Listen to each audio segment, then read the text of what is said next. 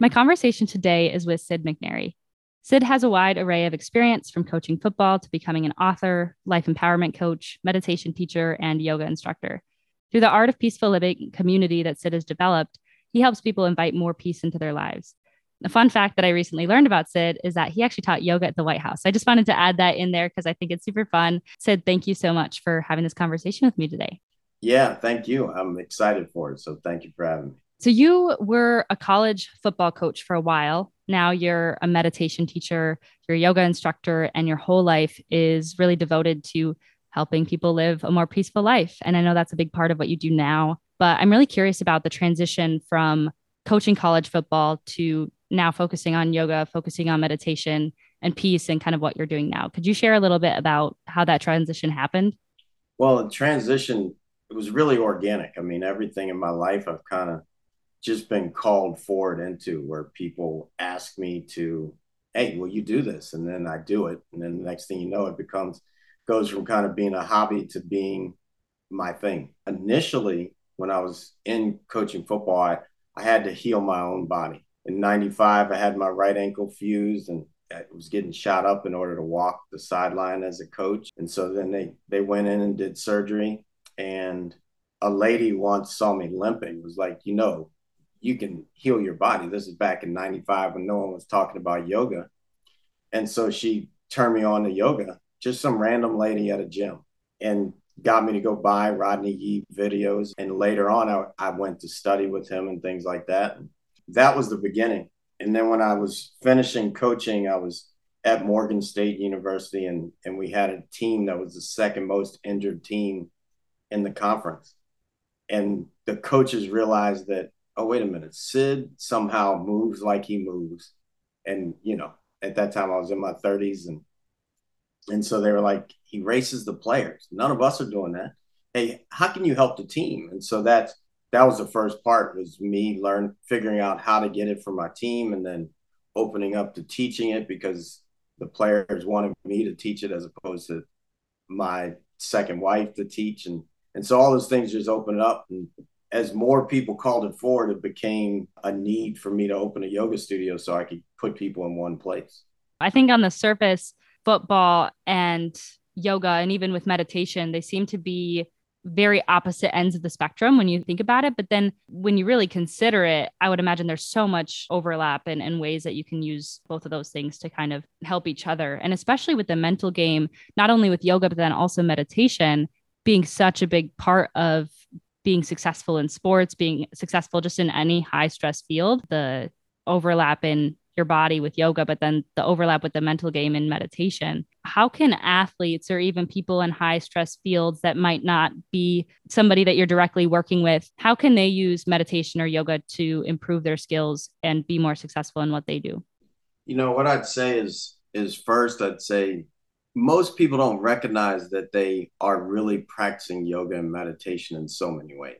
People go to church or go to synagogue and all of that, and that's devotion. That's part of the Yoga Sutras. When someone is working on their own body, they're actually doing yoga all the time in sports. They're stretching. They may not stop and call it yoga. So I think the first thing is for people to recognize that they're already doing it. Now, if they did it more consciously and had more awareness around it, it could benefit them a lot more. Everyone talks about getting in the flow, in the zone in sports. And getting in the flow, getting in the zone, that's actually peace.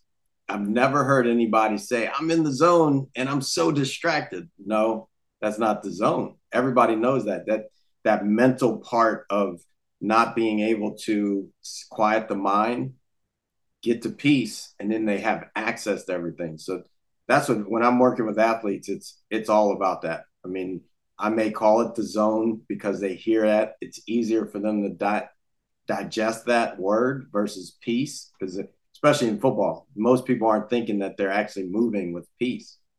Yet if you aren't, someone else is blocking you, someone else is keeping you from the play, you're probably dropping the ball because you're thinking about everybody in the stands, or however those things go. It's really that accessing peace is part of getting to the zone. So I think if athletes get into that level of communication, you can use that really in anything. The more someone gets that level of peace in their body, they then actually have access to love, which is everything. So that's kind of how it works when I'm talking to athletes, for sure. So then, can meditation be something that people can do wherever, or does that have more of a specific definition? Because, like, when I think of meditation, I think of sitting down, working on being really conscious of my thoughts. I guess, what is the definition of meditation then, from your perspective? Well, for me, I mean, I started meditating at 8. And so it was a lot easier to start then because I didn't have all the distractions in my mind. To me, meditation is part of the communication with something greater than myself. So praying, talking, speaking, mantras, all those things, that's how I speak, right?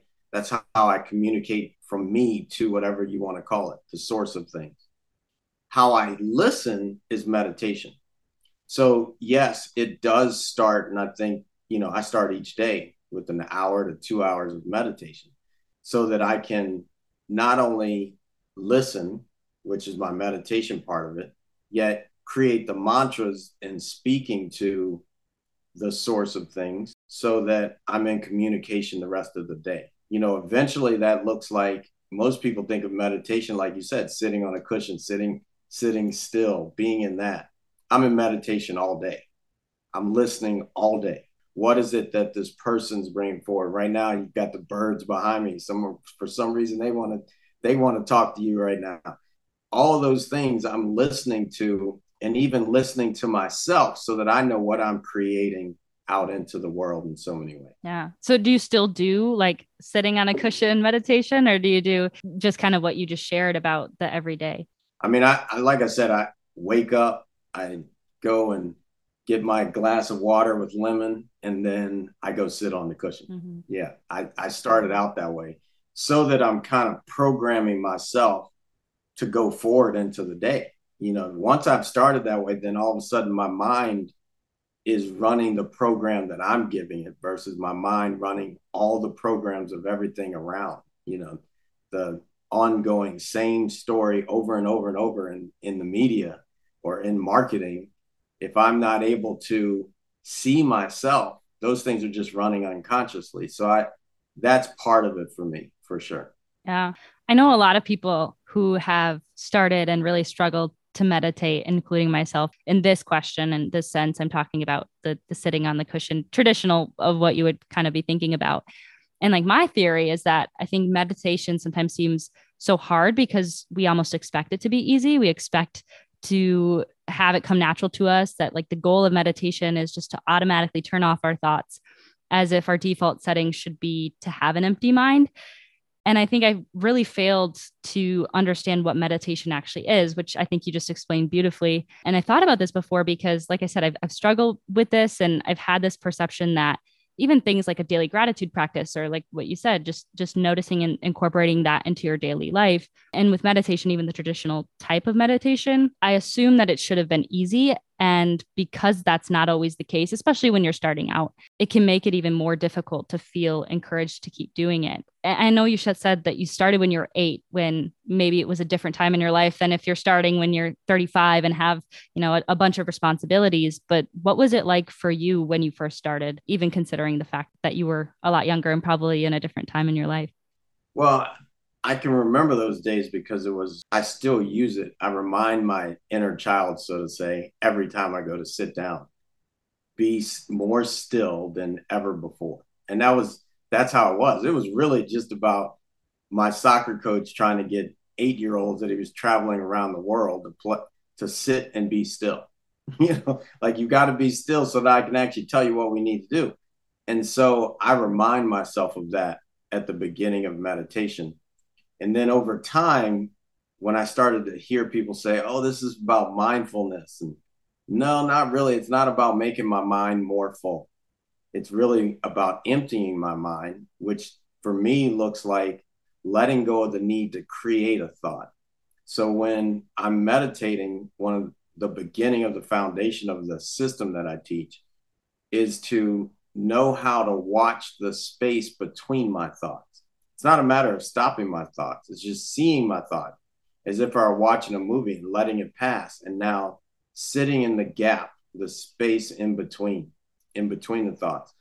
And the more that I just sit with those things, then that gap continues to grow. And I think of the gap as the greatest anticipated peace possible. The bigger the gap gets, the more peace that I can grow inside. How long did it take to actually get really good at it?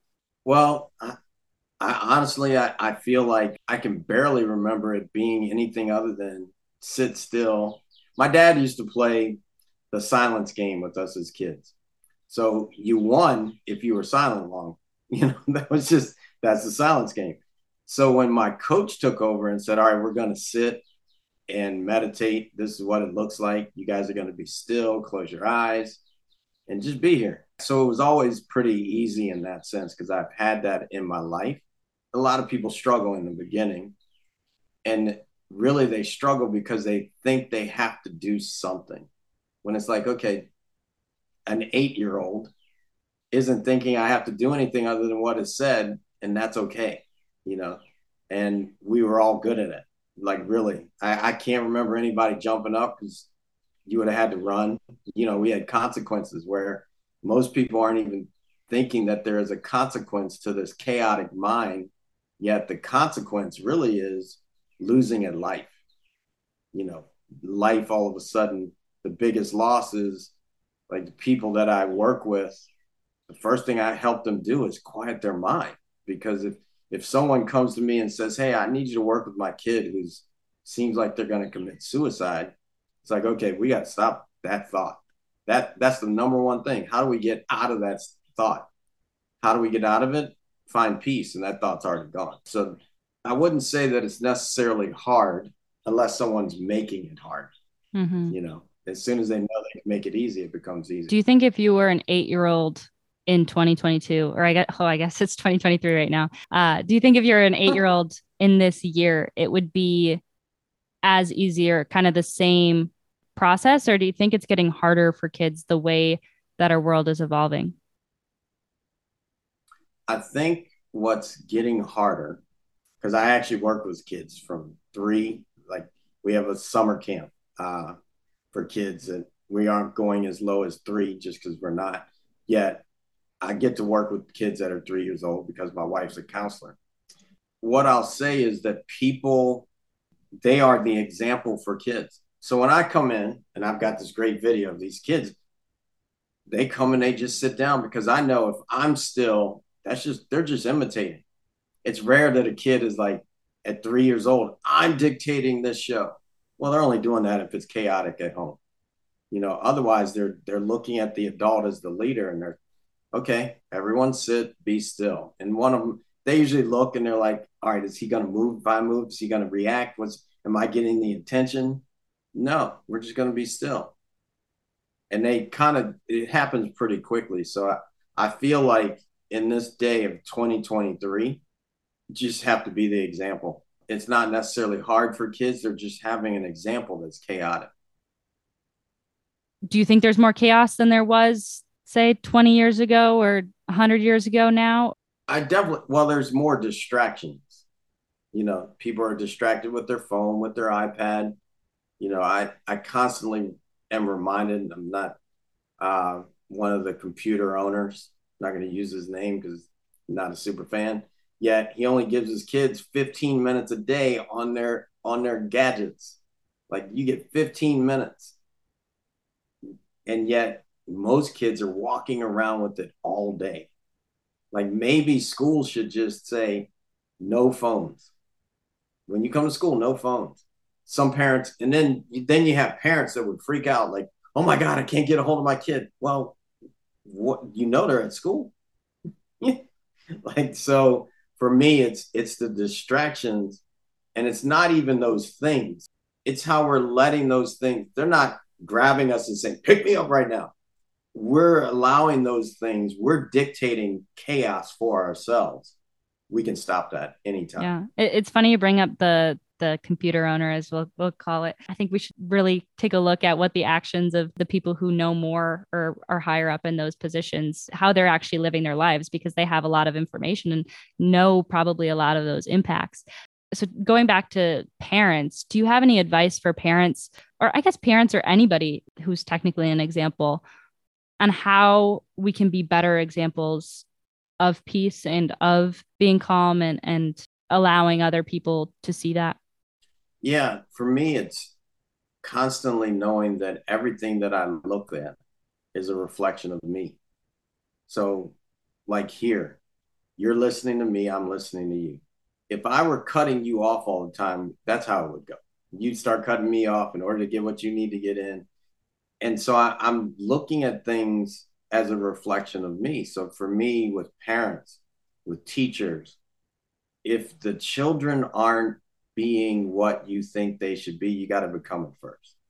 Become it, and they'll see the example and they'll start to imitate a different example. When I'm teaching a yoga class, I'm fortunate that I've had a yoga room with a 3-year-old and an 86-year-old and all the people in between. And the mom that brought the 3-year-old, she was like, okay, set your mat up right next to me. And I was like, no, no, no, no.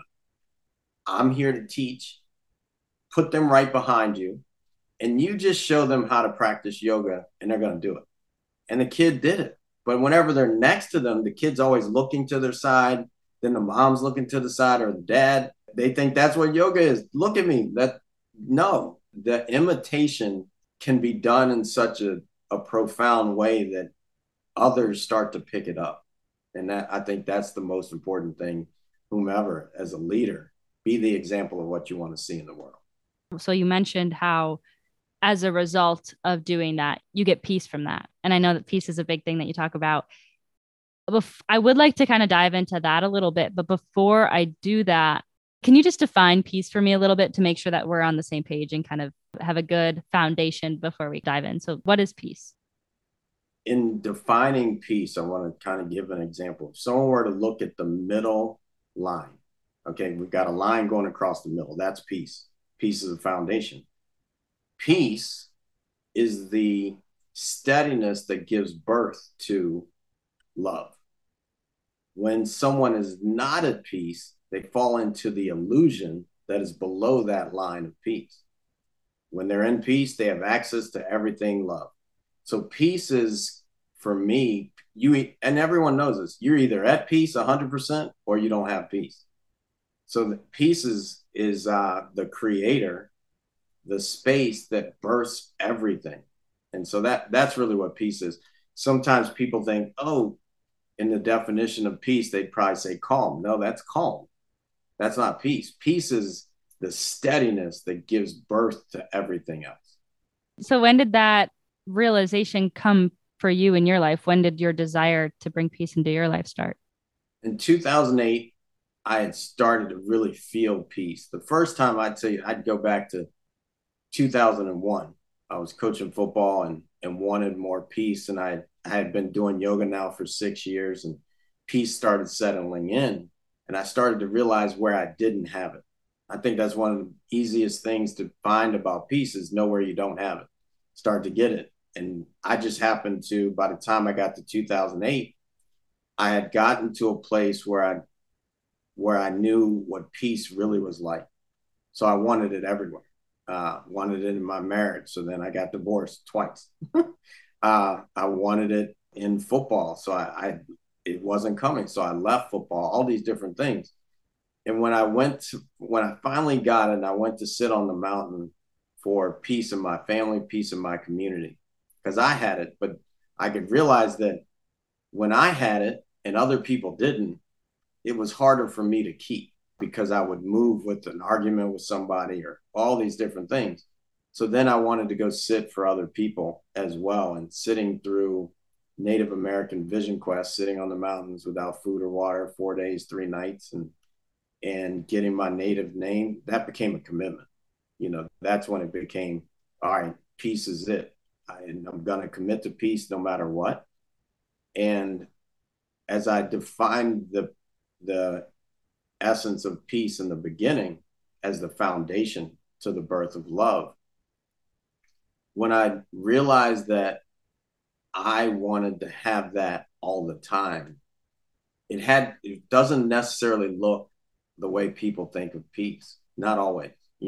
For instance, if needed to protect myself to stay in peace, that may look different than most people would think of peace.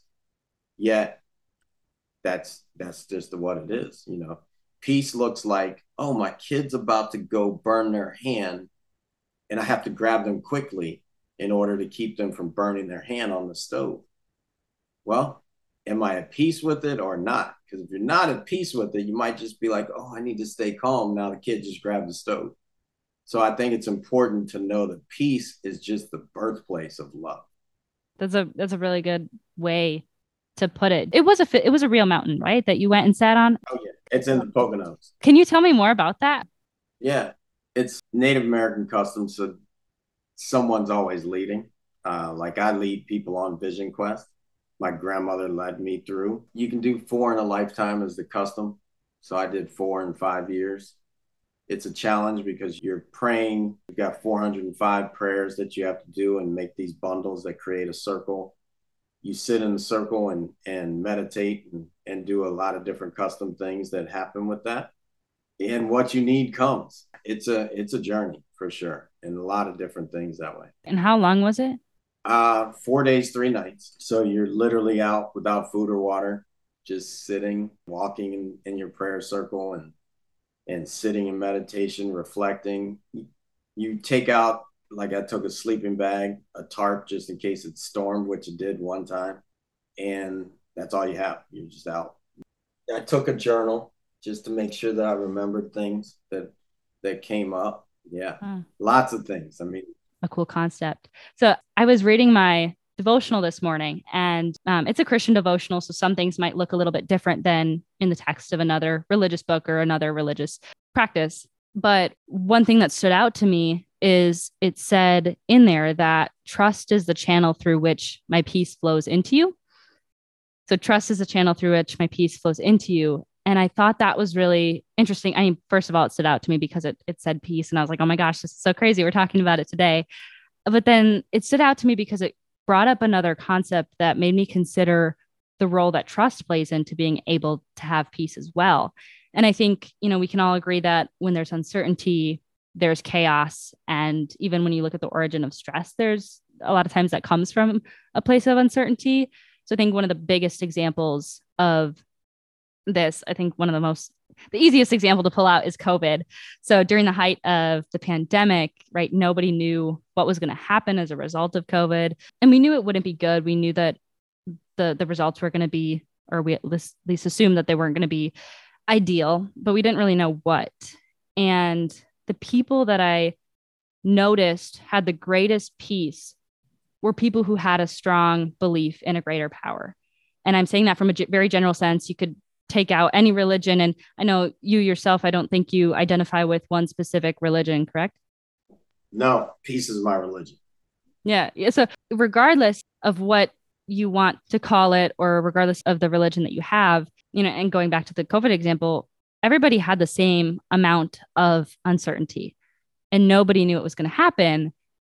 And especially with people who had lost loved ones or faced some really difficult challenges, I couldn't imagine how hard it would be to keep the peace in moments like that, and just a million times harder to keep that.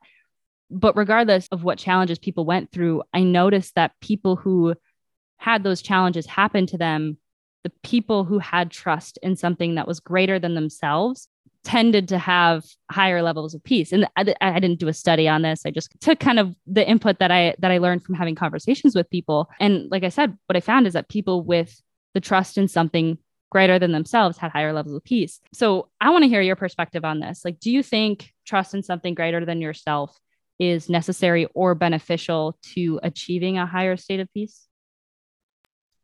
I definitely think it's beneficial. Is it the only way?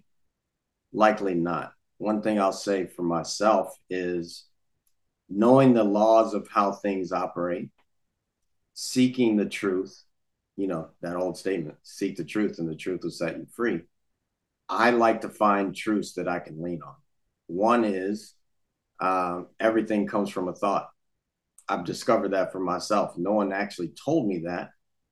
I kept going till I realized, man, like here it is. I can press the mute button. If I don't think about it, the mute button doesn't get pressed. If I don't think about turning on the lights don't just magically come on. Everything comes from a thought. And so knowing that, I can trust that there's nothing more to it for me. When it comes to the space of COVID, the thought that there's something greater than myself and that it can handle anything is the thought that gives me peace. It's the thought, though. So now, what I've learned, having uncovered that truth of a couple truths that I've uncovered, now all of a sudden there becomes a responsibility of watching my thoughts and saying, okay, what's the thought that's giving me this over and over again? I trust the truth. And when it's found, the truth sets you free. I just happen to find a piece of truth that's like, okay, not Sid's truth, right? Sid's truth can be argued over and over and over again because it hasn't yet usually echoed all the way through that everyone stands in it. Yet in the Bible, John 1:1, in the beginning was the Word, and the Word was God. Well, do I need to know anything else? How does the Word even show up? Who's the one thinking? How is it thinking? Who's it talking to? Well, I'm the one thinking.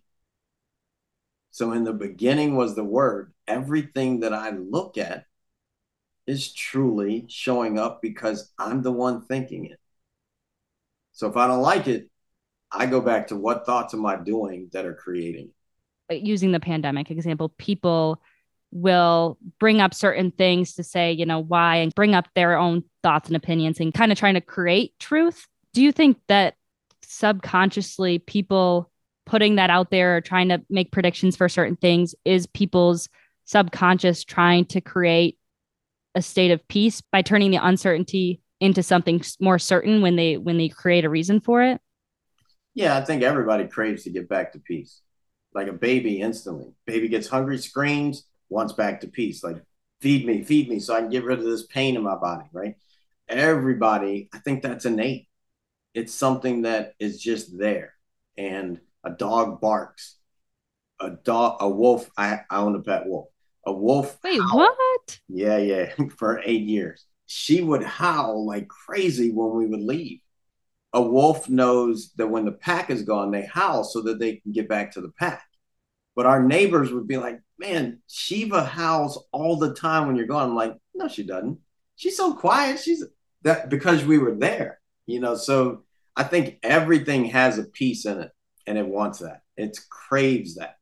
And so the more I have access to peace, then I actually have access to what we call love, which is the expression of everything when it's in our goodness.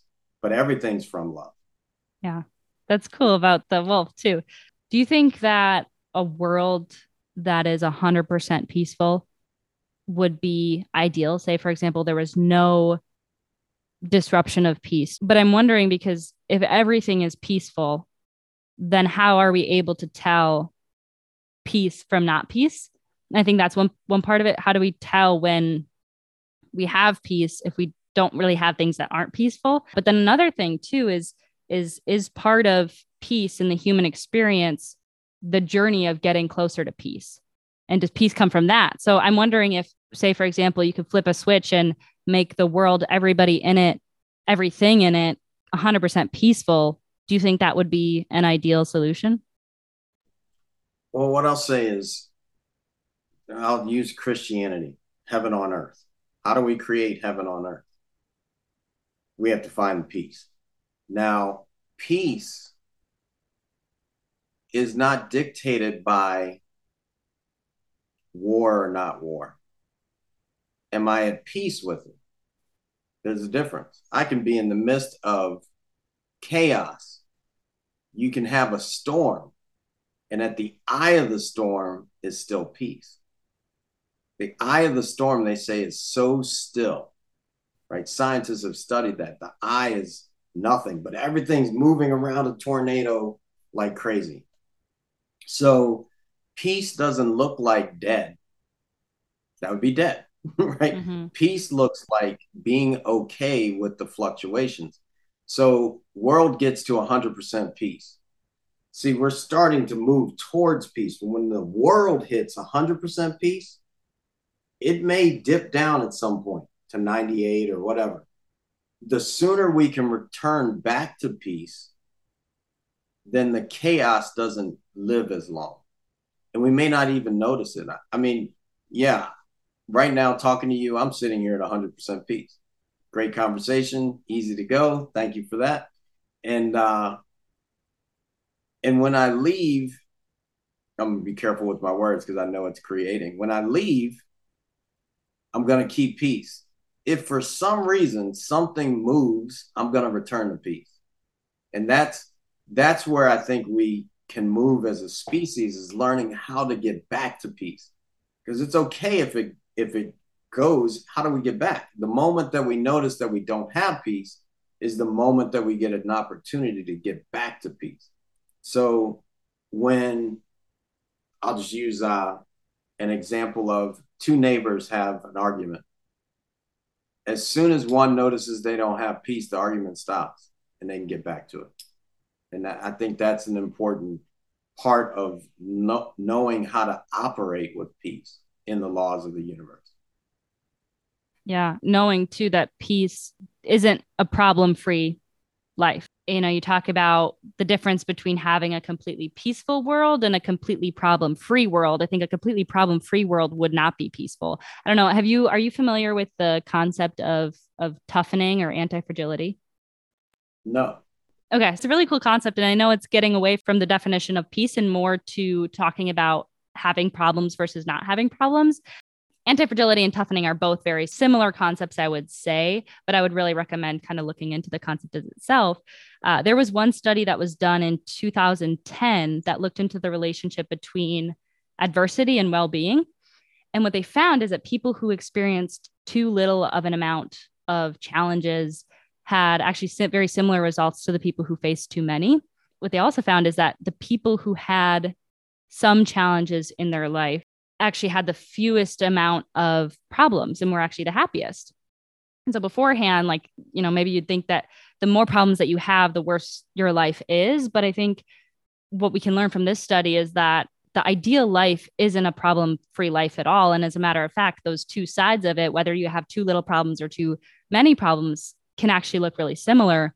So the relationship between the amount of problems that we have and the quality of our life isn't linear. And in fact, I think if I go back to algebra, it would be like an upside down parabola. I would like to say, though, that are you familiar with the ACEs, adverse childhood experiences? A little bit, yes.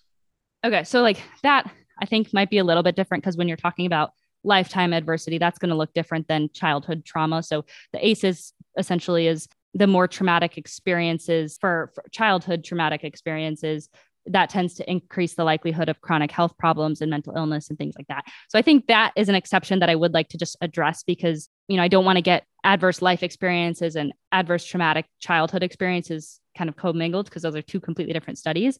But what I think is really interesting is there is a sweet spot for the problems that we have in our life. And having a problem-free life is not that it's going to make it harder to be more peaceful, but is likely going to be not as ideal of a life as you would think. I'd love to hear your thoughts on that. And then also, on top of your thoughts on that, if somebody's going through a difficult challenge right now, what would you recommend maybe to them to help bring more peace into their life?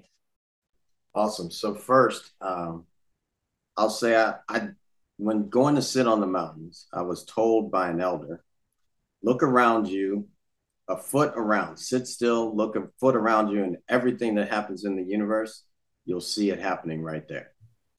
So when I think of this peace or not peace, when on the surface I could have peace, stillness in a pond, that's the surface of peace. And it could be there so much that eventually the pond starts to smell. It stinks. In order to have life, it has to be rattled a little bit. It has to move. So even though I own peace for myself, I know that I have to move it. I have to go rattle it a little bit, in my body at least. You know, like I can't sit here and just be like, oh, I'm at peace sitting on the couch forever. Well, eventually, long enough, I wouldn't be able to get up and move, right? Because my body would atrophy and all those different things. So it's important to know that, yeah, peace has nothing to do with the lifeline that goes up and down. Peace is the flat line, actually. It's the flat line across. Now, I don't want to be dead, so I'm not just going to stay in the flat line. But that is true peace. Everything's birthed from that flat line. So that's how I look at that. When it comes to how someone can capture this for themselves, that's listening to this and like, man, I really wish I had some peace right now. First thing I'd say is commit to peace and really make the commitment, which then looks like every time that someone commits to peace, go try to live it for a day. Once you hit a day, live it for a week. Once you hit a week, live it for a month. Once you hit a month, live it for a year. Make it your life. And it starts with a real commitment. If you're just interested in it, then the moment that something shows up to lose your peace, you'll go chase that. This is just the way it is. I'm interested in having peace in my relationship. Oh, you just did something I don't like. So now I'm yelling. You didn't really want peace. You wanted to yell. So really staying in that and making that commitment. The second thing that's pretty easy is for someone to shift consciously. So if someone noticed they don't have peace, stand up. Stand up, and now we're going to take 7 conscious breaths. So the first thing is notice where you are. Oh, I'm angry. Okay, stand up, stand in the anger, notice it, be with it. And now, where would you want to go? And they may say, I want to step into peace. Now take 7 deep conscious breaths. After the 7th breath, step forward and step into peace and own it. You know, that's an easy way. My grandma gave me that a long time ago. Grandson, when you're losing it, here's how you can step into peace. Own it. Know where you are. Breathe into it. Now step into it differently. That's very good practical advice. And that kind of leads me into at the end of the episode, I have the guest create a challenge. So, I mean, that could be a really great challenge, but do you have a habit that people could take and do today to get closer to what we're talking about? Well, here's one. I'm going to, just because I gave those 2, even though I'd like to challenge everybody to go and commit to peace and see how that opens up for whomever in their life. Then also knowing that one truth that I uncovered is everything comes from a thought. I know that the thoughts that I have before I fall asleep is the first thought I'll have when I wake up, which means in between that, I'm thinking about that last thought over and over and over again. So here's the challenge. For the next 7 days before going to sleep, get a glass of water, fill it up, the glass, with water, and then hold the water before they go to sleep. Look at the water and say what you want to have the next day. If it's peace, great. Say it 7 times. Whatever it is, it could be 7 different things. And then put the water down, go to sleep, wake up, drink the water. What they'll start to notice is as they go to pick up the water, they will remember what they thought about before. So that's my challenge. 7 days. Nothing more, nothing less. Just 7 days. If they want, once they realize that, whoa, my life is really showing up like that, then you might want to do it more than 7 days. But I'm challenging just 7 days.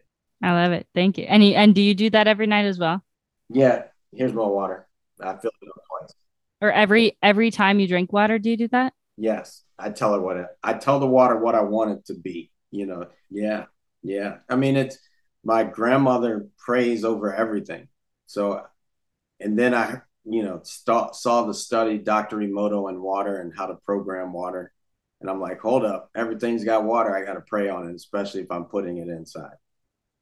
Mm-hmm. I love that. Thank you. Thank you so much for sharing that. Where can people find you if they want to hear more from you? Pretty much can search my name anywhere, Sid McNairy. Soon they'll be able to go to sidmcnairy.com.